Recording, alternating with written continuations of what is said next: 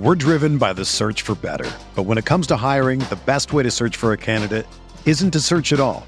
Don't search, match with Indeed. Indeed is your matching and hiring platform with over 350 million global monthly visitors, according to Indeed data, and a matching engine that helps you find quality candidates fast. Ditch the busy work. Use Indeed for scheduling, screening, and messaging so you can connect with candidates faster. Leveraging over 140 million qualifications and preferences every day, Indeed's matching engine is constantly learning from your preferences, so the more you use Indeed, the better it gets. Join more than 3.5 million businesses worldwide that use Indeed to hire great talent fast. And listeners of this show will get a $75 sponsored job credit to get your jobs more visibility at Indeed.com/Blue Wire. Just go to Indeed.com/Blue Wire right now and support our show by saying that you heard about Indeed on this podcast. That's Indeed.com/Blue Wire. Terms and conditions apply. Need to hire? You need Indeed. What's up, y'all? It's Drewski, and I've teamed up with Mountain Dew to produce a hilarious new basketball podcast called The Dew Zone with Drewski. Learn the backstories of your favorite ballers and celebrities like Jamal Murray. Did you have like a favorite team? Was it the Raptors at the time or no? Was the Raptors even started around that time? Come on, bro. I ain't that old, fam. You talking like I'm 50. Taylor Rooks, Asia Wilson, and many more. You won't want to miss this. Listen to The Dew Zone with Drewski on Apple Podcasts, Spotify, and wherever you listen to podcasts.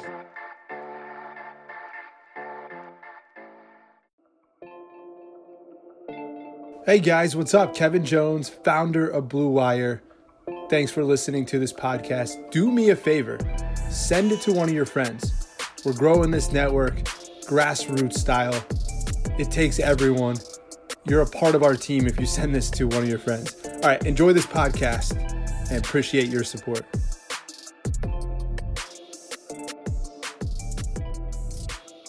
Hello and welcome to the Eurostep episode 18. The Bucks moving on to the second round edition.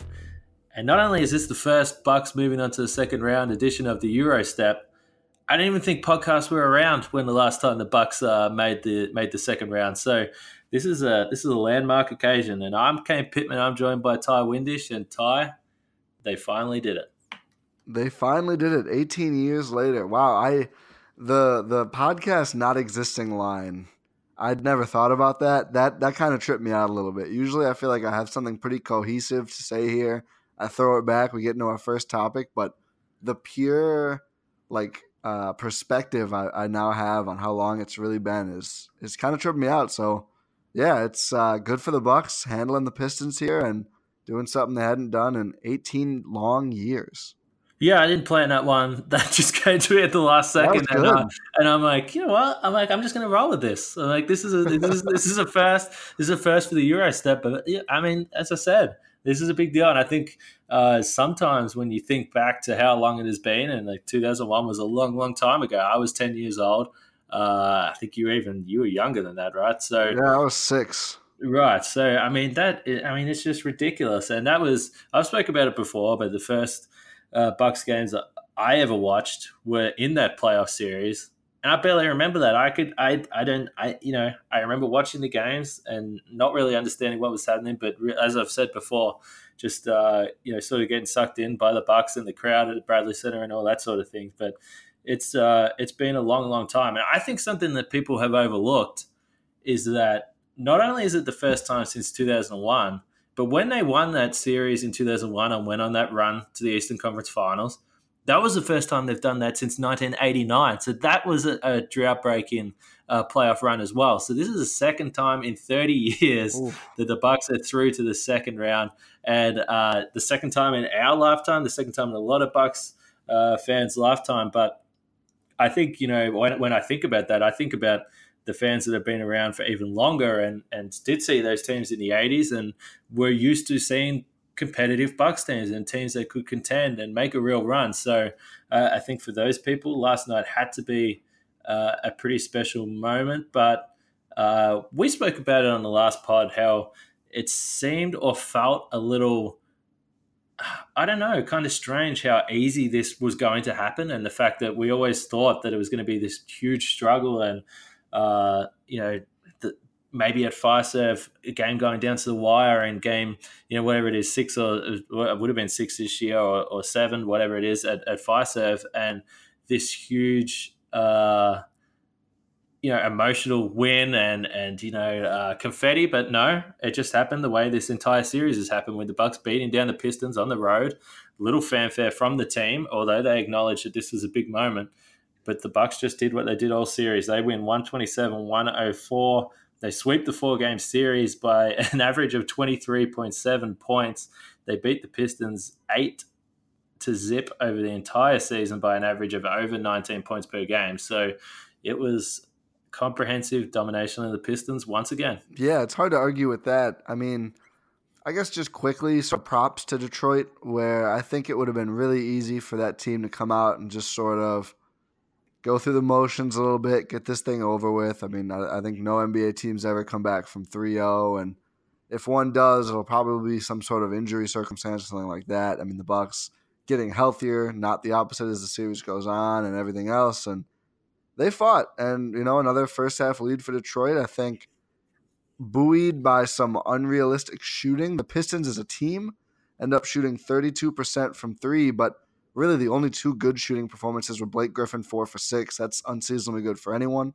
And Reggie Jackson 5 for 9. He's not exactly a super precise 3-point shooter either, but those 2 guys really came through. I thought early Andre Drummond played a lot better. He kind of regressed as the game went on, it seemed like. But these Pistons came out with a lot of energy, and they fought, and they made Milwaukee earn this. And I'm almost glad about that. Even as Detroit had this lead all along, I don't know about you, but I was always kind of like, yeah, I think the Bucks are just going to come back and take it. We've seen a couple times in the series now, Mike Budenholzer will talk to this team, get them ready to go, get them playing the Milwaukee Bucks basketball we're used to, and then things kind of just change, and that's what happened in this game as well. But, it felt a little more earned than I expected it would after Game 3. I thought the way Blake played and the way Giannis played, Blake being so good, Giannis being so, for his standards, bad. I didn't think those things would happen again. I thought it'd be an easier time. I mean, it's still a, 24, 23-point win. It's not exactly a close game at the end, but, Detroit made it a little more interesting, and I'm kind of glad for that.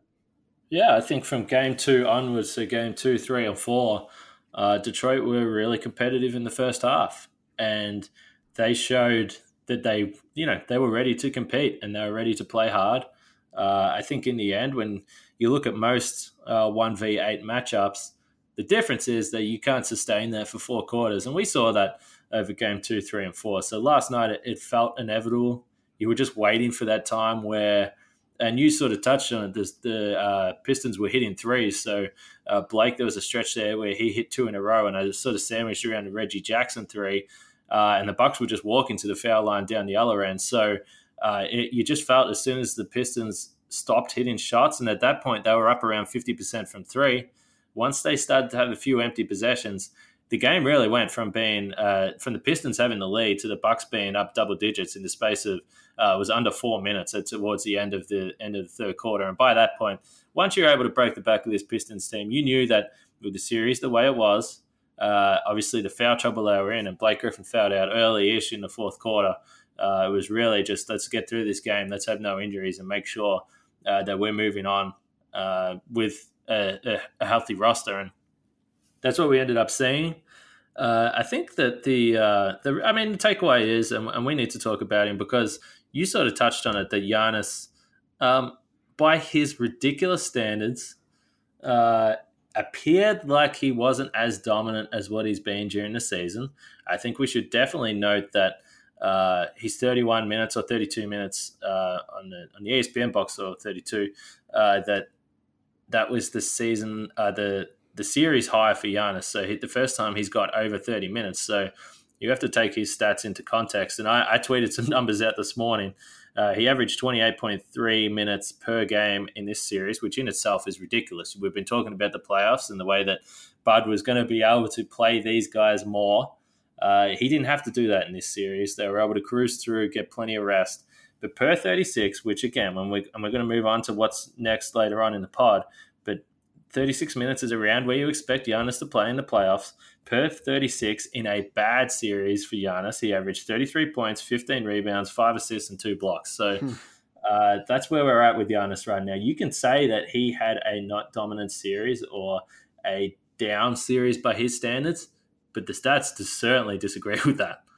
Yeah, and just to add on another bit of context, Basketball Reference tweeted this today. Giannis played 32 minutes and scored 41 points. That's the fewest minutes played in a 40-point playoff game in our database. That's according to Basketball Reference's Twitter account, and they have a linked table there. So, yeah, pretty good stuff from Giannis, especially this game. I mean, this was really it felt like after the last game and a bit of a slow start for him, he said, you know what, I'm going to impose my will, and these Pistons can't stop me. And, a lot of free throws. He got to the line 20 times. He started off shaky from the line, ended up really cleaning that up, which was nice to see. But, it's easy to say, the MVP, getting the whistle, whatever else. But, I mean, he earns, I would say, almost all of that contact. And I'm sure on many other plays where he doesn't get to the line, he probably does get hacked too. So I don't think that's as much of, just all the calls going the Bucks' way as much as it is this guy is unstoppable. And if you try and you don't come correct, you're going to foul him. And that's just the way it is when you play against Giannis. Yeah, and I tweeted something out during the third quarter when both the Pistons players, the Pistons coach, obviously Dwayne Casey, picked up the technical foul that really, after that point, I mean, the Bucks just absolutely obliterated the Pistons after Dwayne Casey picked up that tech. But I tweeted about it. I thought I was watching that game, and I understand that the free throw differential was crazy. The Bucks had 41 free throws, the Pistons only 12. Like, I understand that. But when you're watching the way that the Pistons were running offense, they weren't putting pressure on the Bucks in the paint. They were passing the ball around the perimeter and taking mid-range jump shots and three-point shots. They weren't even putting the Bucks in positions where the Bucks could foul them. If you look down the other end, Milwaukee were relentlessly attacking the Pistons. And to be honest, I thought that the Pistons were defending like a frustrated team, and they were being reckless with their hands. And I get it. When Giannis is coming downhill, it's easy to say they were being sort of reckless with their hands. That might not be the case. It's just simply, I don't know what you do with Giannis when he's coming that hard at you. But I didn't see too many fouls where I was like, wow, that's a lucky call. Almost every single one of the calls, I was like, well, it's a foul. I don't know what else to say. This is, and I always feel, as far as the officiating, I'm able to be fairly objective about it. I can call it a bad call for the Bucks the way I can call a bad call for the opposition. And I just didn't see that last night. So while I understand that it's frustrating for the opposition to see Giannis walking to the foul line and having 20 free throws, they weren't cheap fouls at all by any stretch. I mean, he was on the floor. He was getting sent to the floor. And Giannis isn't a flopper. That's one thing that we know. If he goes to the floor, he's generally been sent there by the opposition. So Giannis earned every single one of those free throws. The Bucks sensed that the Pistons were in early foul trouble and really put the foot down. And I think that was exactly what they needed to do at halftime. When you looked at the foul trouble for the Pistons, they took advantage of that and in the end just wore down Detroit, and they could not. They just didn't want to be out there anymore at the end with these Bucks players penetrating so aggressively. Yeah, 100% agree. And, I mean, for some of them like Blake, they didn't get the option to be out there anymore because of the foul trouble. Two quick things to point out that I liked about this game. I mentioned already that Blake and Reggie Jackson shot really well. You kind of just live with that. I mean, those are initiators. They're going to have some chances when they're open, and they're going to shoot instead of driving, and that's kind of just what happens, and that they were unseasonably warm. But I really liked that Wayne Ellington and Luke Kennard, probably the Pistons' best two sort of spot-up shooters, held to a combined 2 for 6 from three-point range in 61 minutes or so together, combined on the floor. That's really good. I mean, there's teams out there in the postseason that the way the Bucks play, protect the paint, everything else, there's going to be some shooters that try to orbit around and get open. And I think it's pretty common knowledge at this point. The best way to, defend the 3-point line is to not even let those shots get up, and letting those two guys in a healthy amount of minutes for both of them only shoot 3 times each and both go 1 for 3 is good for Milwaukee. The other thing I thought worth noting is every single rotation player for the Bucks has a plus minus at the end of the day. The 5 starters, Nico, Ersan, George Hill, and Pat C. And that's just, it's kind of unusual, especially in a game where Detroit had built up a good lead in the second half, hold the lead at halftime. For not one of these guys to be a minus really speaks to the fact that the entire team surged in the second half, not just one or two lineups. Yeah, I think that's right. And just to touch on the Luke Kennard point, it was interesting because I was having some discussions pre-game with the people I was with about Kennard being moving from the starting lineup, and it was a curious decision because really, I know Blake played really well in Game 3, but Kennard was the Pistons' best player overall through the series over the course of 4 games, considering he played all those games. So the only thing that I could really come up with is the fact that Luke Kennard in Game 3 only had 1 3-point attempt that came in the fourth quarter. And considering how well he was shooting the ball, that was a really, really curious stat. So the only thing I was thinking is that they wanted to separate his minutes from Blake Griffin and perhaps, when Griffin was sitting, get him some more spot-up looks or more jump shots. For him to only take 3 3-point attempts, just a really, really strange situation. I'm not sure what happened after Game 2 with Luke Kennard, but it was interesting to see how they really went away from getting him the ball. I don't know why that was the case. And as you said, some credit has to go to the Bucks for that, but I don't think that they put Kennard in enough situations to get the ball in his hands and try and get some shots up. So that was strange. But you touched on the plus minus, and obviously the one that stands out to me again, George Hill. This guy just keeps going from strength to strength, and in a game where the Bucks were losing for a major part of the contest, George Hill only plays 19 minutes. He finishes a plus 29. So, he just keeps going from strength to strength over the last few weeks. This is a guy that now, once we move into the Celtics series, he's going to be such a key contributor off the bench. This is even with the pending return of Malcolm Brogdon. I think we can expect to see George Hill play in big moments and big minutes moving forward. 100%. And, we've taken a lot of time here to shout out Sterling Brown. He had another just really strong overall performance, I thought. 9 points, but the guy hauls in 13 rebounds and dishes 6 assists. I don't think many people would bet that Sterling Brown would lead the Bucks in rebounds and assists in the same playoff game, but he did. Great performance for him. But, also in filling the Malcolm Brogdon void, George Hill doing the reserve point guard duties that, Brogdon, although not nominally a point guard anymore, playing shooting guard now, obviously is going to handle the ball a bit with some units. And just having another player you can trust to put the ball in their hands to create and flow within the Bucks offense, it's just really valuable. And you said it best. He's going from strong performance to strong performance recently. Yeah, and this is while you mentioned Sterling, I had someone tweet about Malcolm Brogdon today and asked me whether I thought he would start, and I did sort of say that we'd probably touch on this, so we may as well move ahead. The Bucks, they're done with the Pistons.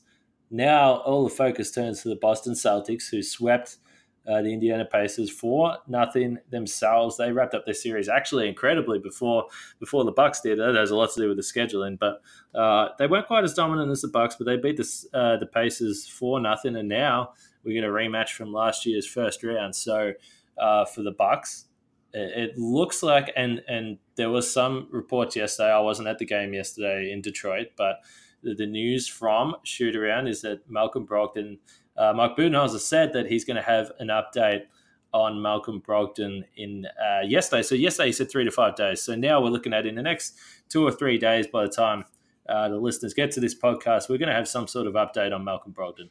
As I said in the last podcast, we've seen Malcolm at practice now last week. He was running full court, back and forth, shooting some jump shots off the dribble, moving really well and looking really comfortable. So we'll see whether he's ready to go for game 1. But my feeling is, after missing such a length of time with a foot injury, I don't think that the Bucks are going to throw him directly back into the starting lineup.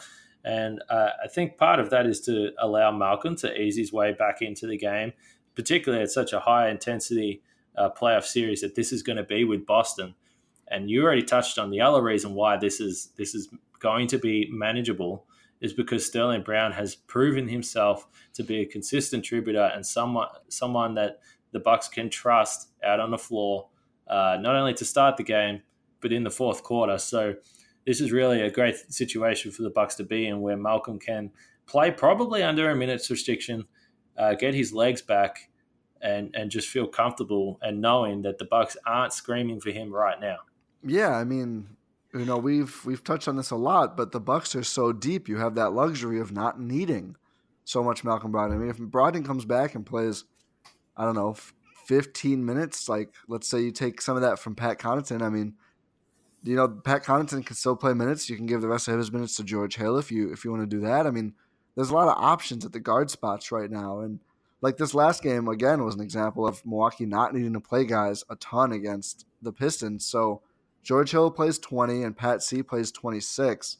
But Eric Bledsoe and Sterling Brown only played 28 and 27 respectively. So, I mean, you can take away a lot of those Connaughton minutes if you'd rather have some of the other guards play more. And I think Pat C's played really well. I think we both agree that you'd rather see more of Eric Bledsoe, Sterling Brown, George Hill, and Malcolm Brogdon when he's healthy. But you take 26 minutes and divide it 3 ways between Bledsoe, Brown, and George Hill, and the most minutes in any of the 3 of those would be, I mean, I'm not great at math per se, but I think that'd be about 37 for Bledsoe, which is kind of a lot, but you could give a couple extra to George Hill. He'd be around 30, and then you can take however many you want from those 3 guys and give them to Brogdon then. So a lot of options for Bud, or you can, keep playing Pat C some minutes and lighten the load for everyone else. It's just nice to not, say, oh, if we don't play, Brogdon, we need him to play heavy minutes. Otherwise we have to go to, I mean, no disrespect to him, but Tim Frazier for big minutes. Like, no, you don't. He's literally the last guard you'd have to play in the roster.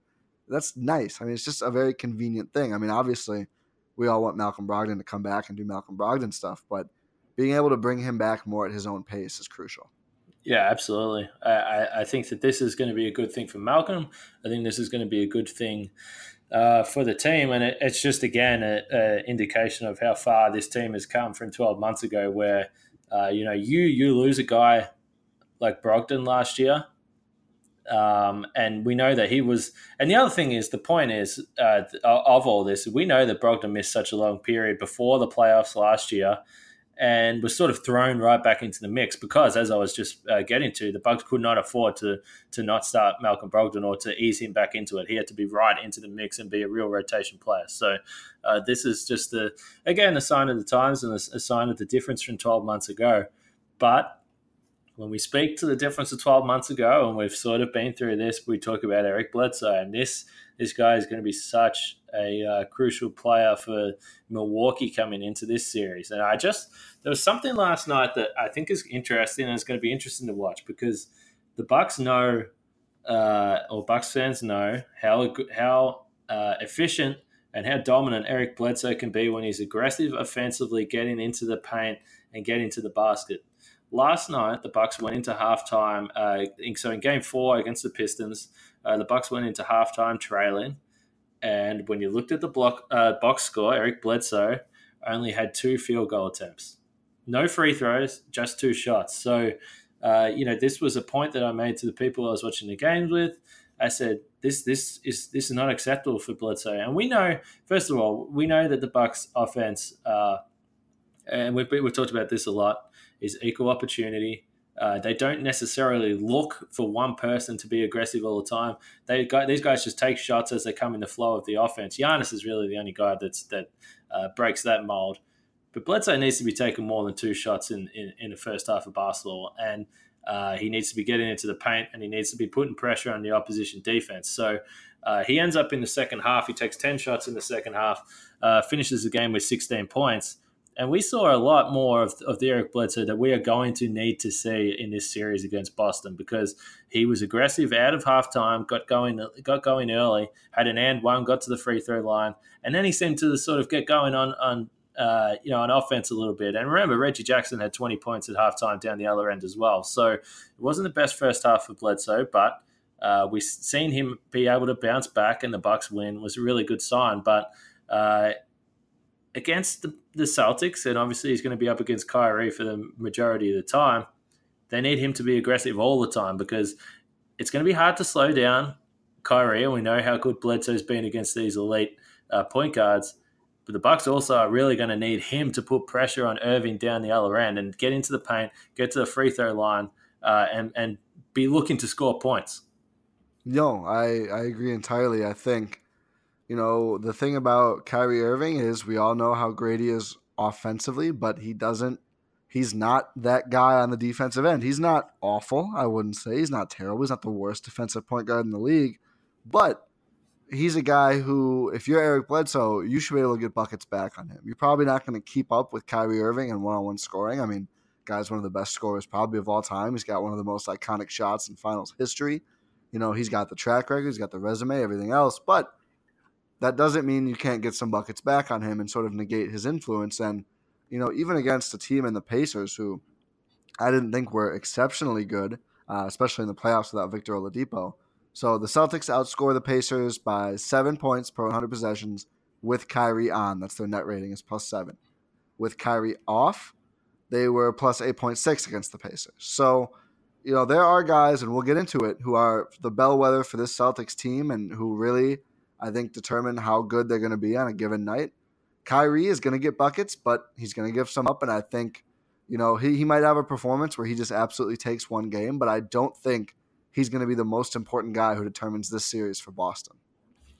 Yeah, I think I know who you're thinking of, but again, this is a big thing, and it's sort of again touches to your point.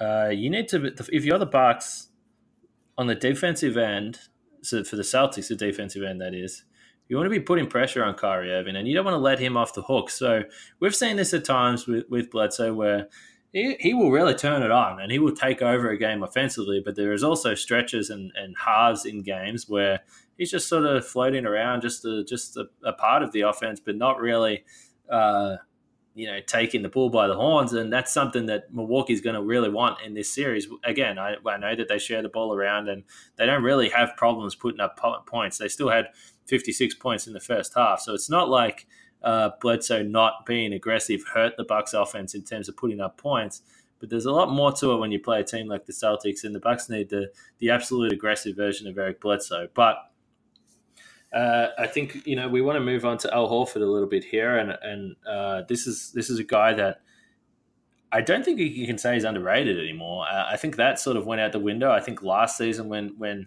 everyone saw what he did in the postseason, but I don't know if you want to kick us off with some thoughts on Al Horford, but there's no question this guy is a key to this series. Yeah, he's a key to every series for the Celtics. In the regular season, he was a big-time indicator of how they were, and in the playoffs, that's carried over. The Celtics with Horford on were plus 15.9 against the Pacers. That's their best mark with any one player on the court. They dominated Indiana when he was there. And you'd think a sweep, without any one player, they're not going to be that bad. Not the case. Again, the most important contributor, at least in those 4 games, at least according to net rating, plus minus, without Al Horford in those 4 games, there were 54 minutes they played without him on the court.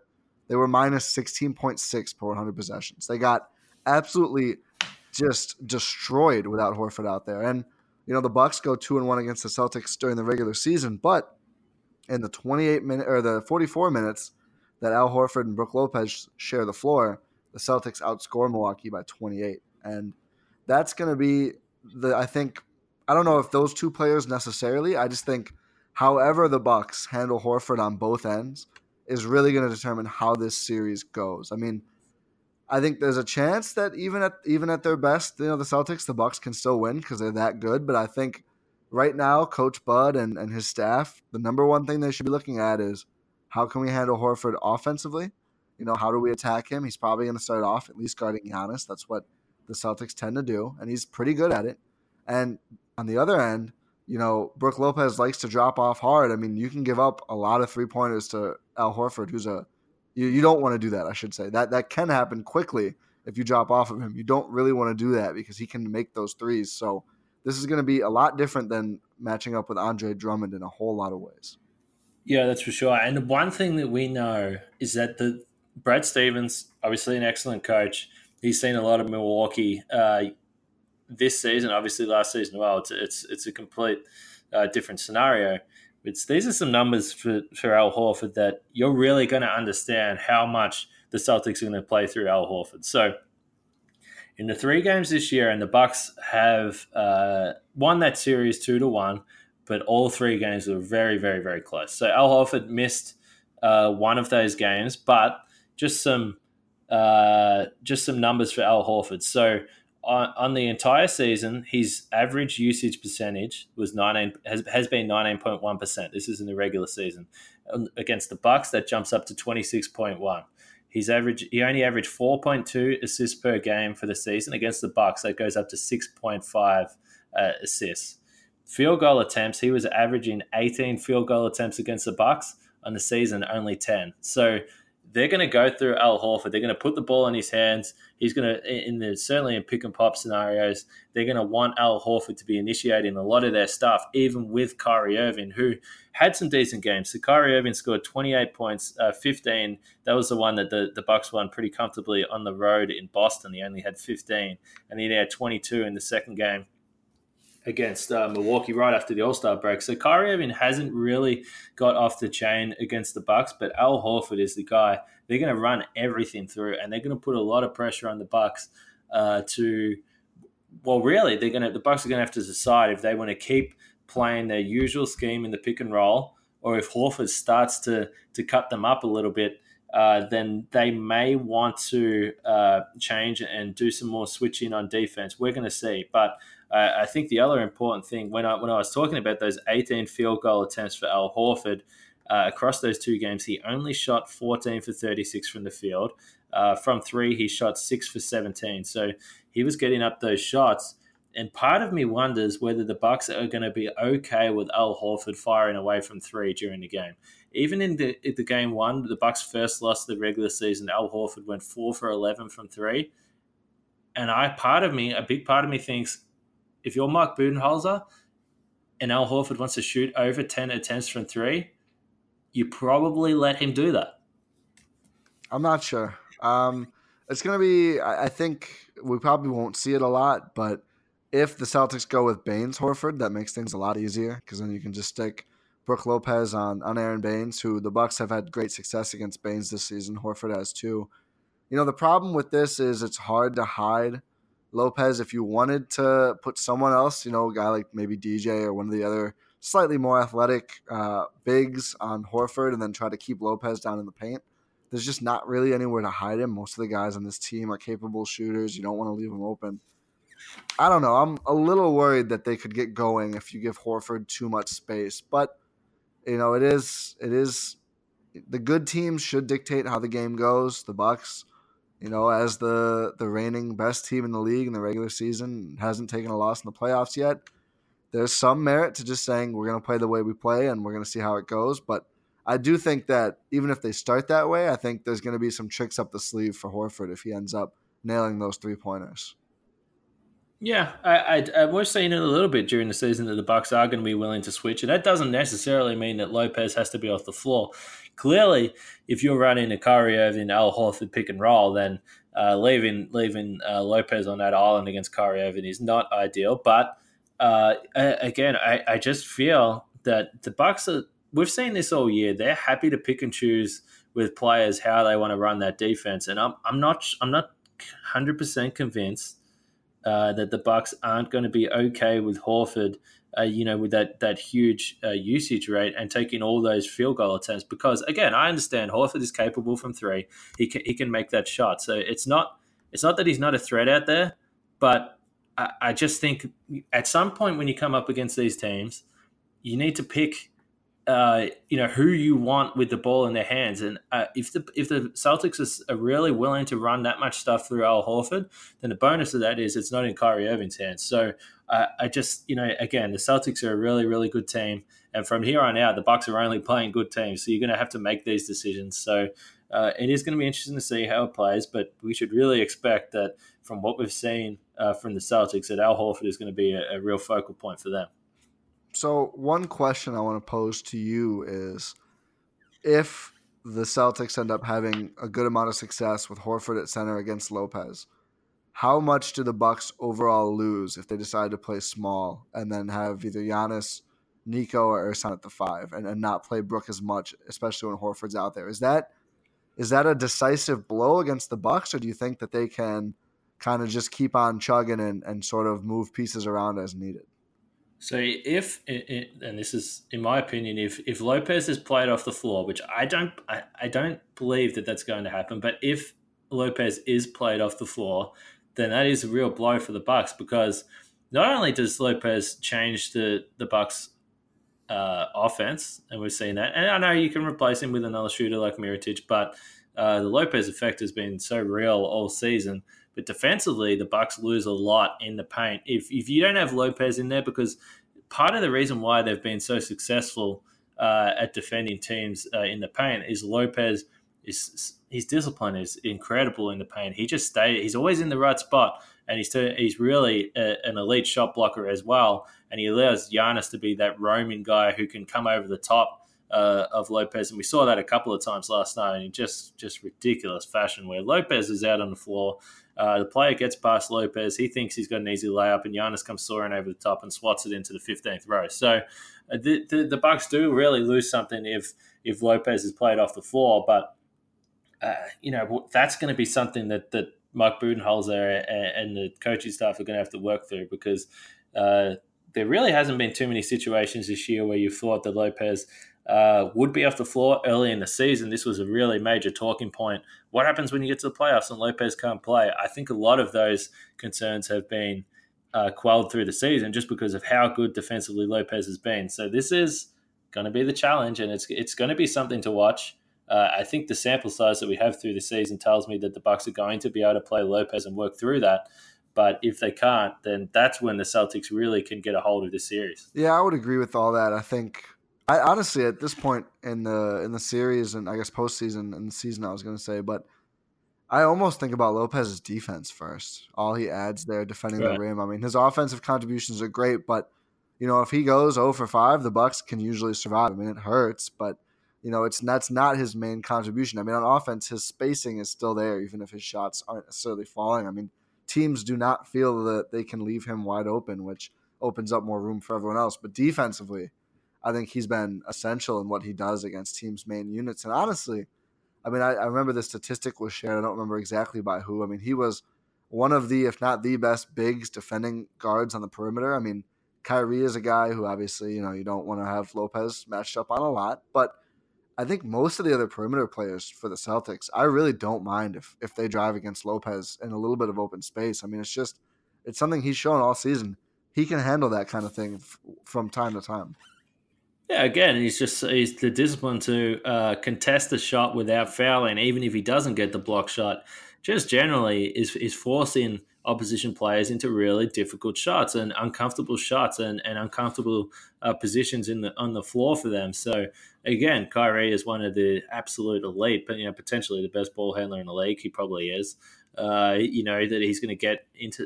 He's got a floater, so he can pull up. He can shoot the mid range, but he can do so many things. So we're talking about a guy that is on another level to let's say Reggie Jackson, who we've seen in the last series. But you're right, Lopez has proved all season, and this is a big thing about when you look at how well Bledsoe has done against elite point guards. A lot of the credit has to go to Bledsoe. He's incredible at getting over screens. He's incredible about bodying up. Again, his defender and letting him know that he's there without fouling. He's, again, himself has been very disciplined.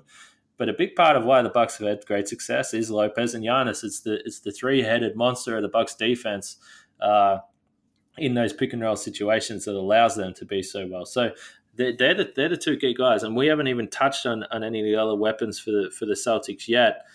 We've still got a few days before the series starts, so we're going to get on those. But is there any other early thoughts that you have on this series that you wanted to touch on? I think we're going to see a lot of screen action with Giannis and guards at the top of the key if Lopez is on him, just to try and get a better matchup. Because I think Giannis can score on literally anyone, but I do agree with what a lot of people are saying. Lopez is one of the better guys to sort of handle him one-on-one. I mean, he's always drawn those tough assignments, it feels like, for most of his career, going all the way back to Atlanta. But I don't think he would shut down Giannis, but I think, if you get more situations with like Marcus Morris or Jason Tatum on Giannis, you like that a lot better for the Bucks. So I would not surprise me to see a lot of screens. Honestly, I don't know. I mean, this Horford thing is stressful. This second round talk is stressful. Playing good teams, we're not used to it, and we know life can be stressful. But getting life insurance shouldn't be, and that's why there's Ethos. Ethos is a modern kind of life insurance that's super fast, incredibly affordable, and very uncomplicated. Unlike this series, which is, as you can tell, already pretty complicated. At GetEthos.com, there are no medical exams for policies covering under $1 million. No hours of paperwork or meetings with pushy representatives. It only takes 10 minutes to apply, and you can rest assured knowing you've taken steps to protect your family.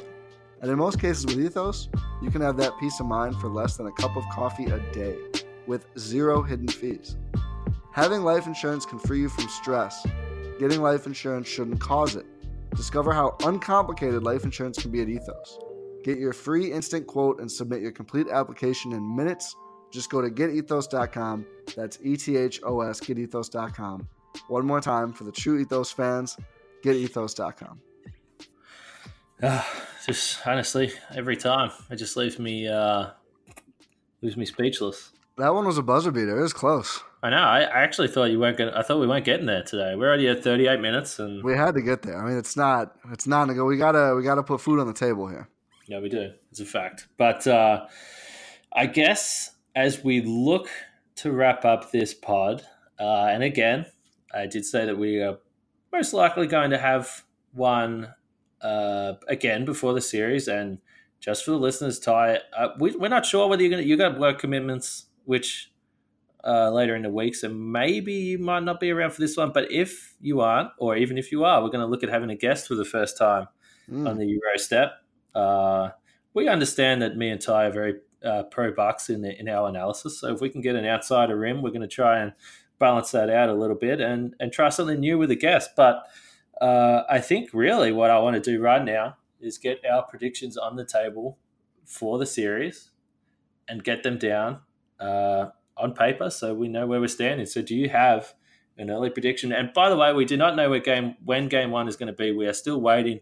Maybe by the time you guys listen to this podcast, the schedule will be out. I'm expecting it's going to be out tonight after some of these games finish. So it is Tuesday night right now. So we will see. I anticipate it's going to be a Saturday or Sunday when this thing gets kicked off. But what's your prediction? What are you thinking?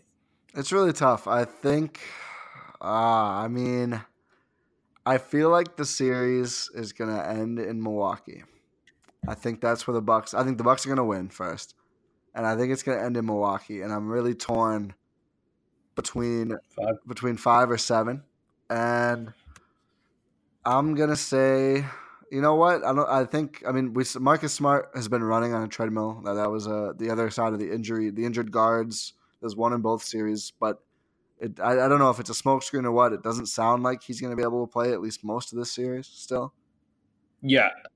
I feel like this is saying a lot, but I'm going to say Bucks in 5.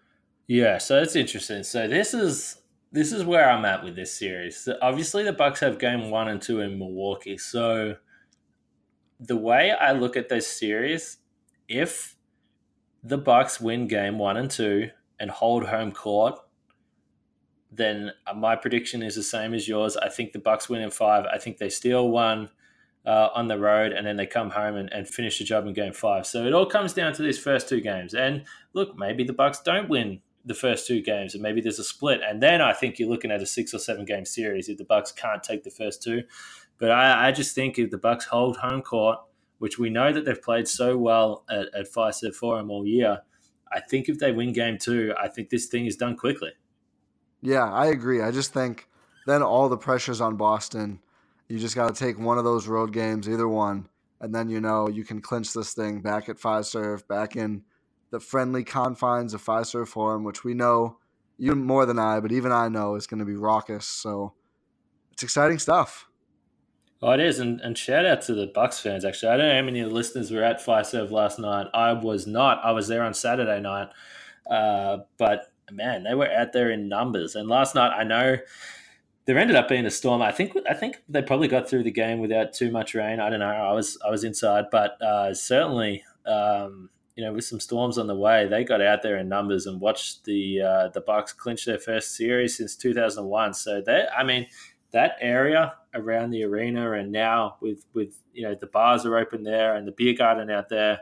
I mean, each game that this goes on for the Bucks, it's only going to get more packed out there, more exciting out there. And I think even though game 1 and 2 in Milwaukee, there will still be people out there watching. But I think come game 3 of this series, that's going to be insane out there. Yeah, I mean it's uplifting to see. the city has its best basketball team in, I mean, I'll just say quite a while, at least 18 years. I would posit longer than that, honestly. But it's exciting to see that, this is not being ignored or missed by the Bucks fans in the city of Milwaukee and the state. And I mean, shouts to all our Bucks fans across the world too. I know, like yourself, a lot international, outside of the state, outside of the country, and everyone gets to celebrate right now going into this series. I mean, it's going to be hard fought, but I think we both feel like this is just another step on what should be a long playoff push. Yeah, we've spoke about it all year, and in the end, the Bucks did it. They got through with less fanfare than we expected, but it was just business as usual for Milwaukee, and now they get to move on to a team that beat them last season. And this is something I've spoken about multiple times just from talking to the players through the season. They don't forget last year, and they don't even forget the year before against Toronto. Giannis certainly holds a grudge. Chris Middleton holds a grudge. Eric Bledsoe's got a point to prove from last year. So I don't think the possibility of a letdown for Game 1 is even on the cards. This team is ready to go. They're feeling good. They're starting to get healthy. They're in a really good spot heading into Game 1 against Boston. So as I said, we've got a bit of a gap here before Game 1. Both Boston and Milwaukee just took care of business and wrapped up their series so quickly. Have you got any last thoughts before we call it quits on Tuesday evening? I'm just thrilled to see what Giannis and company are going to do against, some shade to Detroit, but not trying to go be excessive, but a more capable opponent. I mean, I wouldn't say the real playoffs start now, but I would say the degree of difficulty is going to be ratcheted up, and I can't wait to see how these Bucks respond. Absolutely. They came back to Milwaukee last night to a bunch of fans at the Mitchell Airport. So everyone's excited. We are excited. Things are, we feel like the playoffs are really going to begin, and this is going to be some really high pressure basketball. So as I said, we will be back before Game 1 at some point. We will have another episode out there and just continue to preview this series that for Bucks fans feels like it's been 12 months in the making. But Ty, thanks for coming on as usual, and we will speak to you very soon. Absolutely. Thank you, Kane. Thanks to everyone for listening. Check us out the rest of the episodes. Subscribe, rate, review, tell your friends, put a message in a bottle and throw it in Lake Michigan. Whatever it takes, get the word out about the Eurostep.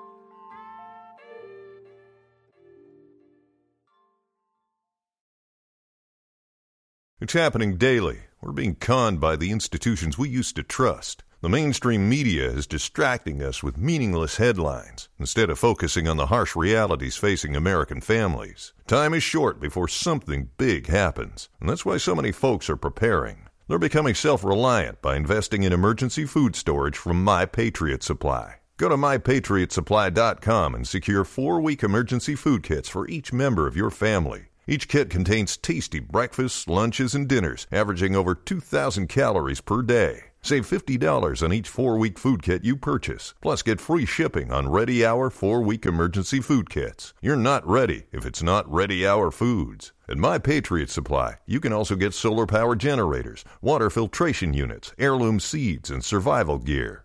Order by 3 p.m. and your unmarked boxes ship the same day. Shop MyPatriotSupply.com today. MyPatriotSupply.com.